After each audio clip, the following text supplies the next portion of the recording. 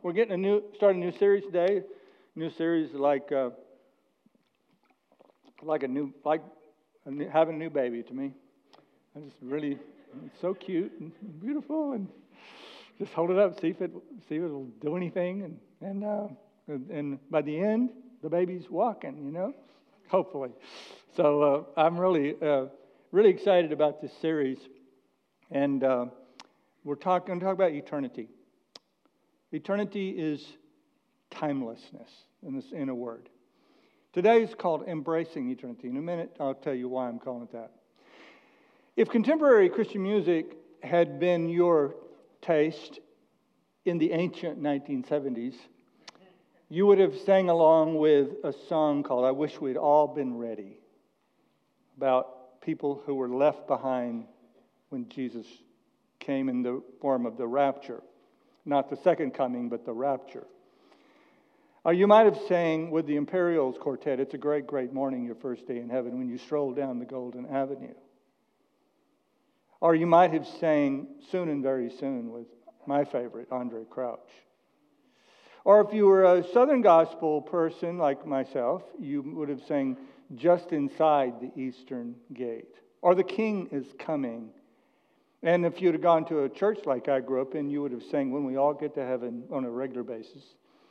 And it will be worth it all when we see Jesus. And when we all get to heaven, He's coming soon. And our favorite, Looking for a City. Every year at New Year's Eve, we sang Looking for a City at 11:59. And Richard Hooper, our song leader, now you're not going to believe me. I'm going to lose all credibility when I tell you this. You're going to say it's fake news. Richard Hooper would turn somersaults across the platform as we sing. I don't know what that had to do with anything, but he would do that. I know some of you raised Roman Catholic, you're going, what were you raised in? Well, I wonder that too sometimes. But I'm talking about that focus on the next life, the afterlife. I don't know. I never got the memo, but the creatives must have got the memo that we had to quit singing all that stuff and stop celebrating eternity and start celebrating now. We had bestseller books called like The Prayer of Jabez. Anybody ever read The Prayer of Jabez? It was about 1 Chronicles chapter 4, verse 9 and 10, which read, Jabez was more honorable than his brothers. His mother had named him Jabez, saying, I gave birth to him in pain. Jabez cried out to the God of Israel, oh, that God would bless me and enlarge my territory. Let your hand be with me and keep me from harm so that I will be free from pain. And God granted him his request. Joel Osteen wrote, How to Have Your Best Life Now. Joseph Prince wrote, Destined to Reign. And he borrowed a direct quote from a phrase in Romans, reign in this life. Joyce Meyer wrote books with titles like How to Succeed Being Yourself and Power Thoughts. And of course, theologians like Tom Wright put a pin in a lot of Christians' balloon when he explained that the Olivet Discourse, which is Matthew 24, Mark 13, and Luke 21, which describes invading armies and the temple being torn down. He explained that was mostly about Israel, except for a couple of verses. It's about, in 70 A.D., Roman Emperor Titus invaded Rome and destroyed the temple, didn't leave one stone left upon another. So, I'm sure there are other factors that contribute to the way futurism has been replaced by nowism. In fact, I asked the open AI platform, ChatGPT, I asked it if nowism was a word. And it told me, it got back to me right away, within 2 seconds. I wish you would get back to me as quick as AI does. That's why you're going to be replaced, because artificial intelligence is so efficient. I mean, in seconds, they told me this. Nowism refers to a cultural or societal emphasis on the present moment and immediate gratification, often at the expense of future considerations. Now, so why am I preaching this series? I'm going to preach this series because I think it's time we bring now and forever back together. I think it's time that we bring eternity,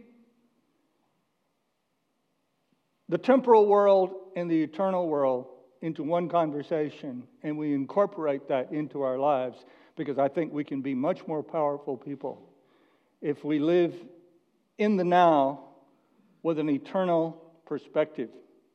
I believe we can be much more effective people if we live in the now with eternal power.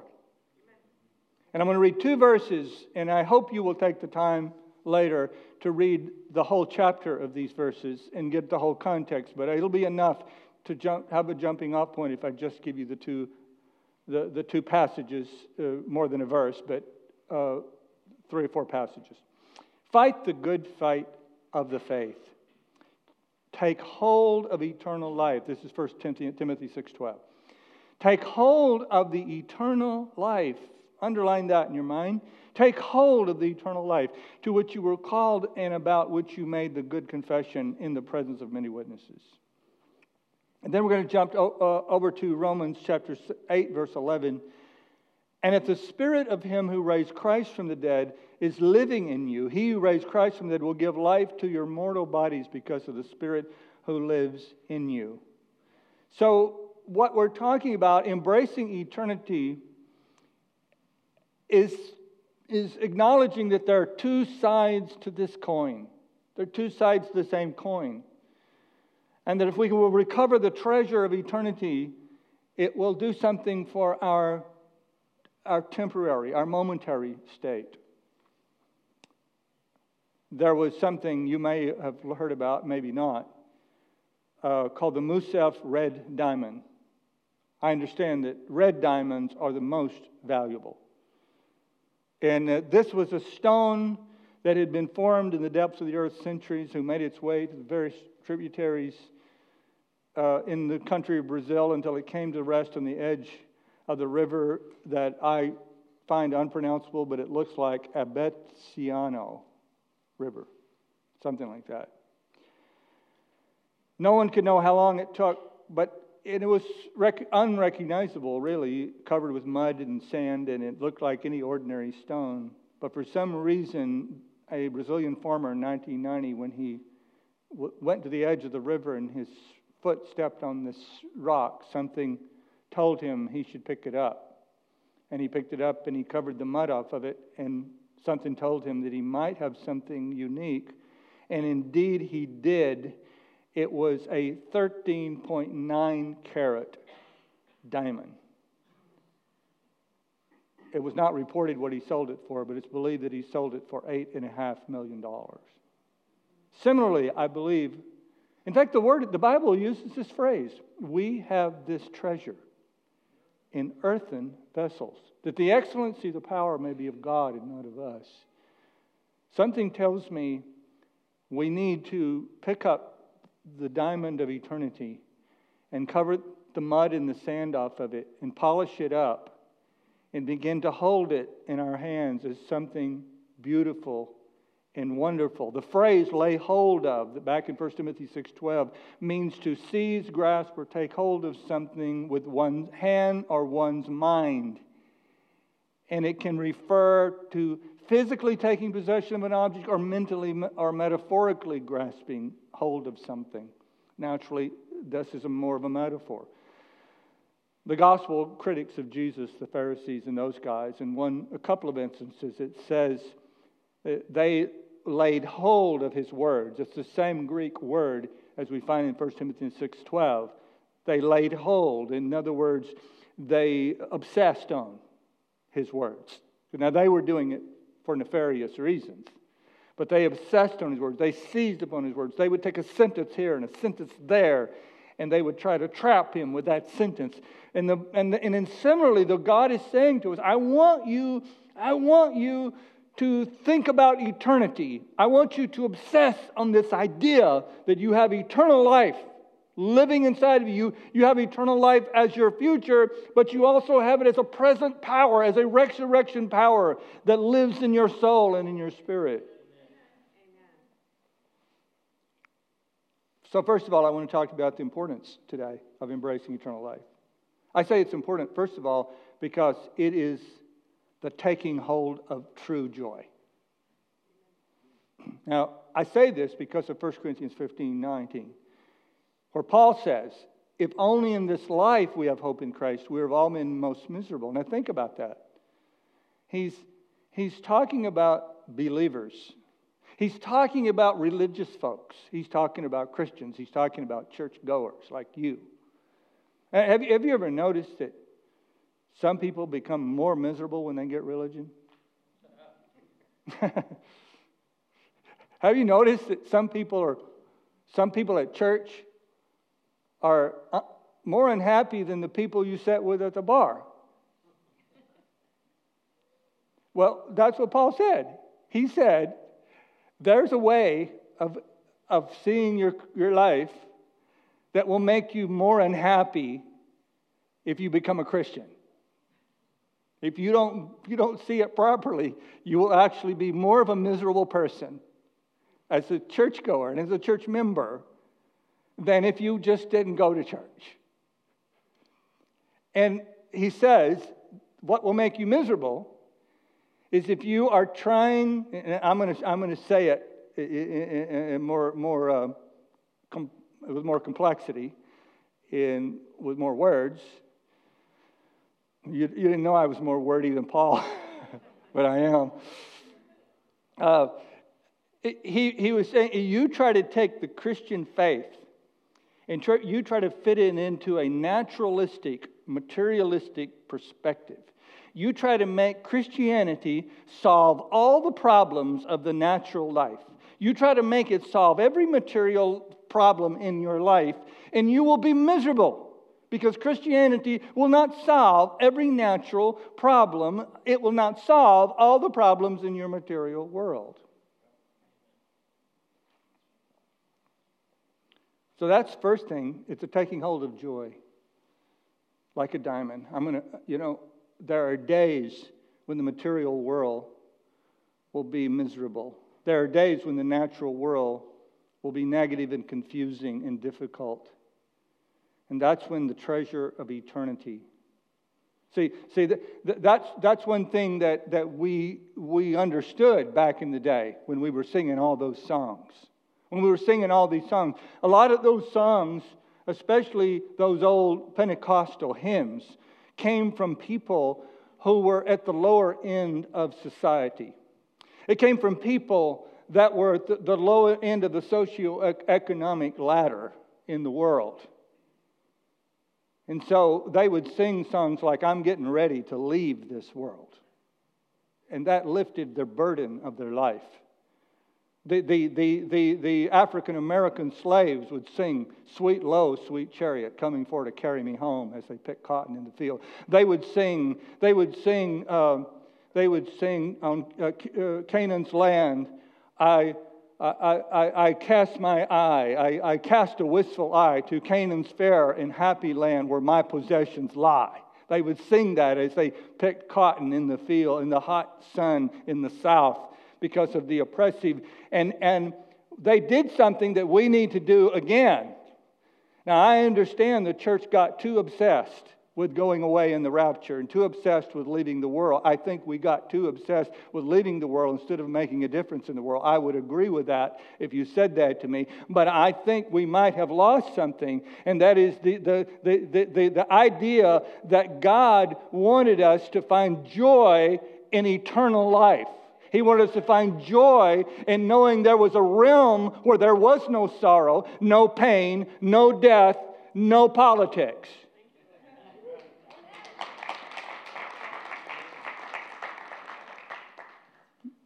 You'll get your joy back when you start loving eternity. Secondly, it's the taking hold of your own significance. True meaning in life, is being alive in a way that you are significant to another person.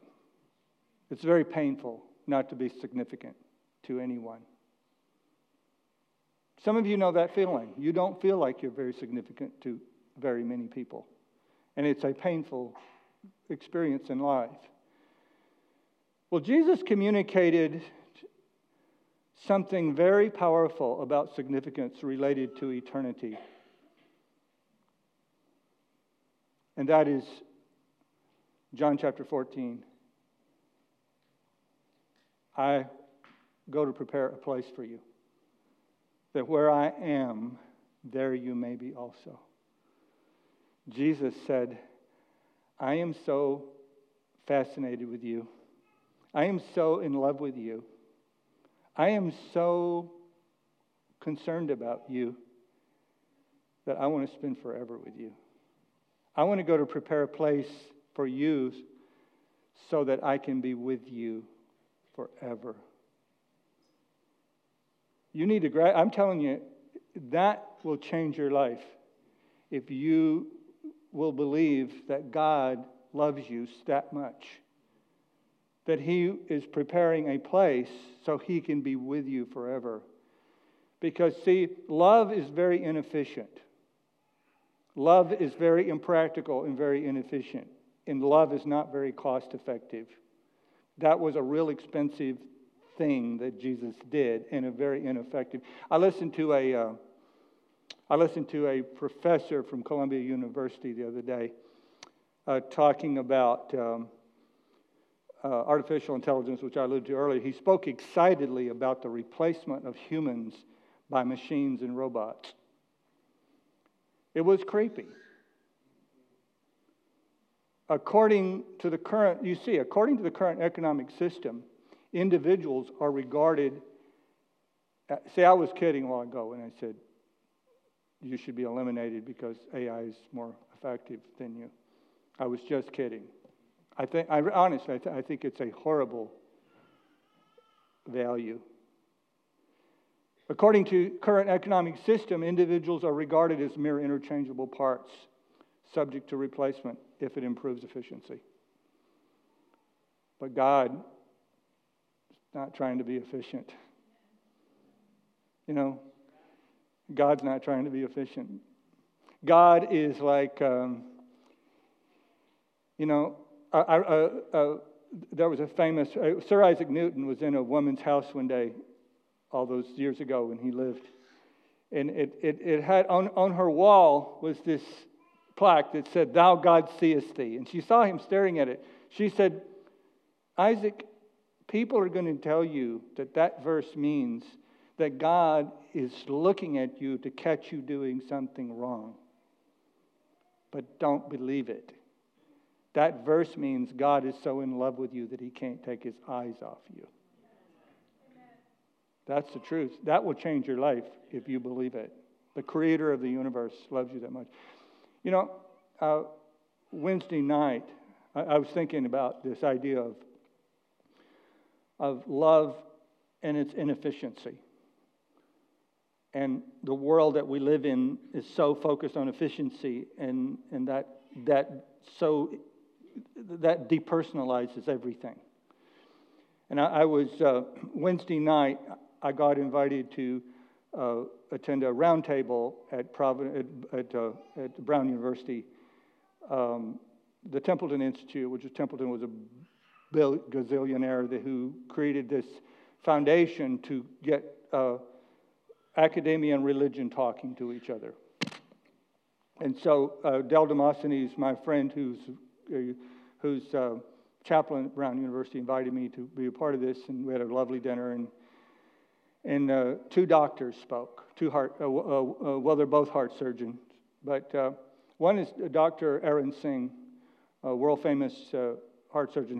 He performed. If you go online, it says 15,000, but he said, and I think he practiced a while after all that was published. He performed 20,000 open heart surgeries in his career, more than anyone in the world probably. for a day. His wife was there. She said she never saw him. So 4 a day, open heart surgeries. And he said one night he's on call. I think it's Rhode Island Hospital. He was on call, and he gets a call. There's a girl in mid-20s who's in heart failure. And so he needs to go to the hospital. And he gets there and finds out, yes, he said he looked at the pictures and her heart was like snowflakes. Her valves were like falling apart. And she was 23 weeks pregnant, and she was a heroin addict. And so he met with all the people who make these big decisions, who are they're thinking about human life in terms of money, mostly. Is the hospital going to make any money? Well, the hospital's not going to make any money on this, first of all. And no one has ever performed open heart surgery on anyone who's 23 weeks pregnant. And he goes, so he meets with the staff, and the decision was, okay, we'll do it, but we have to take the baby. So he goes into the room where the girl's mother was there doing the rosary bead, so he knew he was in a religious context. The father's praying over in the corner. The girl's there. She can barely move. And he says, okay, we'll do the surgery. You're going to have to be operated on right away. But we're going to have, I said, I've got to take, he didn't want to use the A word. He said, I've got to take the baby out. He said, this girl who could barely move said, you mean an abortion? And he said she stood up and said, no, I will not let you take my baby. He goes, okay, we'll do it. Took her into surgery, performed the surgery. They take her heart out, put her on a machine. He's monitoring 2 heartbeats, a baby's heartbeat and the young lady's heartbeat. He's monitoring 2 heartbeats. As they're operating, the baby's heartbeat stops. And he gets mad. He tells the staff, I knew we shouldn't have done this. Now we're going to have a dead baby in the womb, plus everything else we have to deal with. Take her heart, put it back in, hook a valve back up. Miraculously, the baby's heart starts beating again. And he said, he stepped from the podium, and we had our food. Then he came back. He said, I'm going to tell you the rest of the story. Several years later, the child is, he didn't say, but running around talking elementary school age, I believe. The mother comes back for a follow-up visit, brings the child, who's 6, 7 years old. And he meets the child and he says, first thing, what's her name? And she said, we named her Hope. And she wants to be a doctor. And I'm not on drugs anymore. Got a job, life's together. Love is expensive. Love is not. But God loves you like that. God loves you like that. God loves you so much that you are worth more to Him. He said He sees every sparrow that falls. How much more does He love you, He says. This is the core of the God. The core of eternity, the message of eternity, is that God loves you that much. Well, I wanted to tell that story. I let the first service vote because I wanted to tell that story. I didn't have time to preach the whole sermon, so I let them vote, and they voted on the story rather than my sermon. So I wanted to talk about what it means to be human, because that's a great conversation. What does it mean to be human?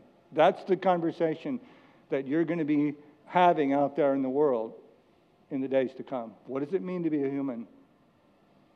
I'm not going to say much about it, but it does not just mean you're in the image of God. That's the short answer. That's the short answer, that you are in the image of God. Dr. White, who's saving lives in Kenya and built an amazing hospital in Kenya for training doctors in Kenya, He defined human the other night as made in the image of God. That's a good definition. But I say that falls short. That falls short. That's only a part of the definition. What makes you a human is that you have the capacity to love God. You have the capacity to have communion with God. You have the capacity to communicate with God. You have the capacity to feel the presence of God. You have capacity to know the voice of God. That's what makes you a human being. Your animal, your pet, I know you love them, but they do not have the capacity to communicate with God the way you do. I've never sat with people. In fact, I had the conversation of the night with people that are around the table. Smart people, way more educated than me. They all know about that voice inside of them that makes them a human being. I'm telling you, don't just think I'm just a human being. The Bible says you're created a little lower than the angels. You're just a little lower than Gabriel, man. You are something else. Turn to your neighbor and say, you're something else. No, you could mean that in a derogatory way, I'm sure. Now, why do we, what is the credibility of embracing eternal life? I'm going to give you three reasons that I believe it's totally credible to say with confidence we have eternal life, which means we're going to live forever, but it also means the power of the resurrection resides within us. It's just a matter of God flipping the switch. First of all, the human conscience tells us eternal life is true. Now, don't underestimate the importance of your conscience, the importance of your own consciousness, and what you intuitively know. Don't underestimate that. It's something that's non-scientific, because it's actually not. What is science? Science is we observe it and then we tell you what we think it means. That's what science is. So that's all I'll say about that. According to Pew Research Survey, and this is very significant to me. According to Pew Research Survey conducted in 2021, 75% of Americans say they believe in heaven. 6 in 10 Americans, 62%, say they believe in hell. 65% believe people are reunited with deceased loved ones. 65% believe we will meet God. You probably I had no idea. When I looked this up, I thought I would see like 25, 30%, 10%. I was shocked that the majority of people believe they're going to live forever and that they're going to meet God. By the way, 50% believe they'll be united with their animals in heaven. As some of you said, 50%? That's terrible. It should be 100%. I believe something like 60% believe we will have perfect, healthy bodies in the next life. I believe that deep conviction of an afterlife is a part of the God consciousness that God has placed in you as your creator. Okay, let's move on. Jesus Christ said it. Now, if you're going to discredit everything Jesus says, well, Jesus said it, big deal. Well, then you discredit the golden rule and a bunch of other stuff. If you're going to say, he said it. But he said it. He said, John 3:16, for God so loved the world that he gave his one and only Son, that whoever believes in him shall not perish, but have everlasting life, eternal life. 1 John chapter 5, verse 11 and 13, this is the testimony God has given us, given us eternal life, and this life is in his Son. He who has the Son has life. He who does not have the Son does not have life. I write these things to you for you believe in the name of the Son of God, so that you may know that you have eternal life. And of course, the Holy Scriptures talk about credibility. There's a credibility. I wish we need 3 hours to talk about the credibility of the Scripture and whether the Scripture is credible. But I'm just going to say it is right now and hope you believe me. Romans 6:23, for the wages of sin is death, and the gift of God is eternal life through Jesus Christ our Lord.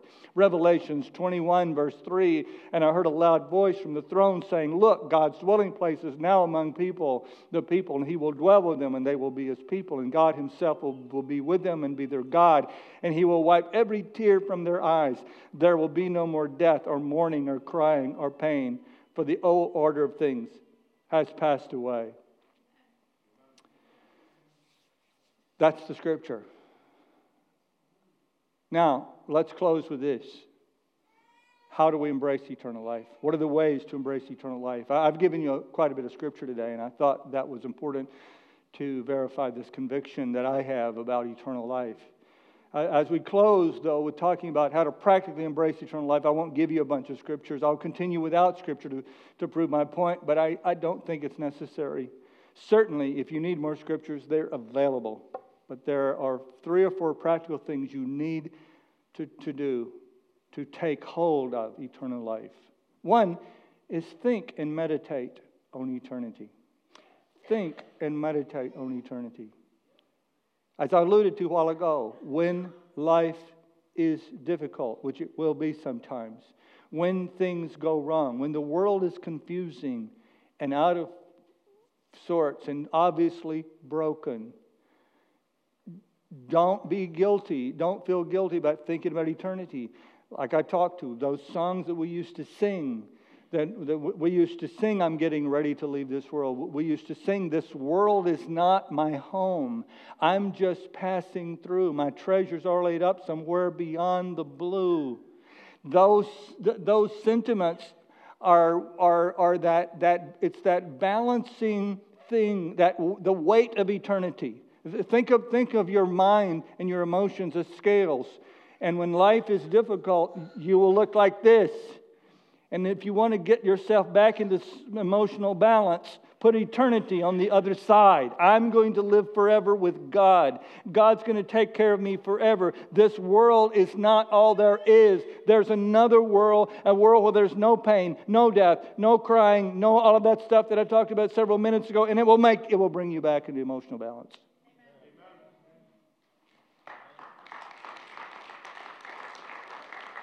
Celebrate and cultivate a love of eternity. Turn your eyes upon Jesus, we used to sing. Look full in His wonderful face, and the things of this world will grow strangely dim in the light of His glory and grace. Incorporate eternity into your system of values. I said incorporate eternity in your system of values.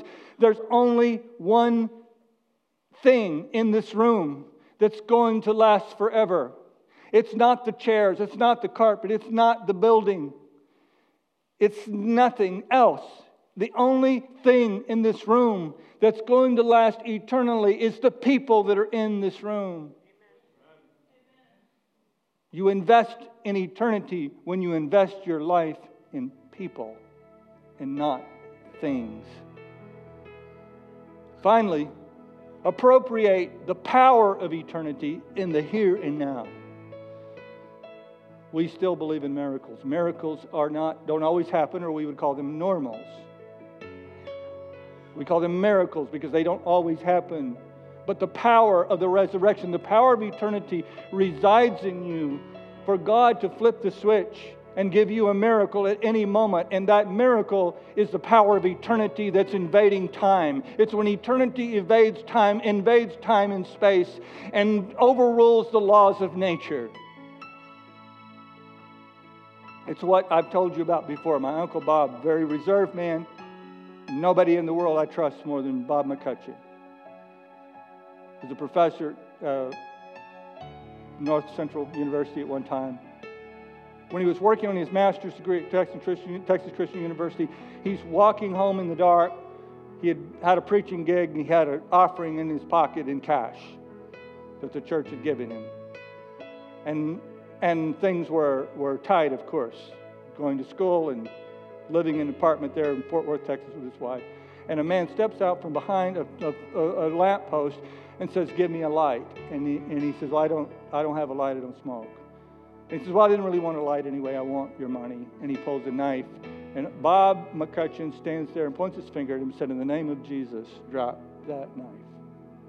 And the guy, instead of moving away, the guy moved toward him, and Bob didn't move. He just said it again. "In the name of Jesus, drop the knife." The guy dropped the knife and ran. You know what he saw? Right? He saw eternity. A lady in our church several years ago called me over, had a growth in her ovary. They had clearly identified it. She asked me to pray. We prayed. She said, "A warm feeling goes through my body when you prayed." She went back to the doctor. It was gone. That's eternity invading now. And it's available. It's not like a switch you can flip on. God has to flip it on. God has to turn it on. You have to have faith, but God has to turn the switch for a miracle. Like I said, we wouldn't call them that, but it's available for you. You need to live in that. Never assume that God is not wanting to release resurrection power to transform your present circumstances. Never assume that. I'm going to ask our prayer partners to take their place at this time. And I want to pray for those of you, if there might be one person, 5 people, 3 people, it doesn't matter. I want to give everyone an opportunity to cross that line of faith and to become a child of God. I want to give everyone an opportunity to make that decision. You know, investment experts know as the market goes up and down to read the signs of the stock market about which investments to make, which are going to go up, which are going to go down. And you want to find a dependable vehicle for your money. Well, Jesus functions as the foremost, they would say in that business, the foremost market timer. He instructs us to transfer our funds from the fallen earth to the permanent heaven. And so that's what it means. When I pray with you right now, you're making the decision. If you decide to be a Christ follower, you're making that decision to transfer your funds to a more secure account where they will not be affected by ups and downs of life, and they will grow in value. And you will reap all the benefits of everything everything you invest on the earth will die and burn and disappear, but everything you invest in heaven will be waiting for you in eternity. That's the good news. So I'm going to pray a prayer. I want you to stand, please. And by the way, if you want prayer for any need, you can move now, even while I pray. Just move out while I pray. If you want prayer, if you want prayer for one of your needs, if you want to receive Christ, move out and come and stand in front of one of the prayer partners, and they will begin to pray for you. Okay? Now I want you to pray this. Everybody pray it that way. The person who's maybe shy but needs to pray it will pray it with you. All right? Heavenly Father, I come to you in the name of Jesus. Thank you for your grace. Thank you for your love. Thank you for your mercy. I welcome Jesus, your Son, into my life to be my Savior and Lord, to forgive me of all of my sins, and to give me the great gift of eternal life. I receive it now in Jesus' name. Thank you for saving me. Amen. Lord, I pray at this moment, as we move into prayer, that nobody will leave this room without touching the eternal for their temporal situations. In Jesus' name.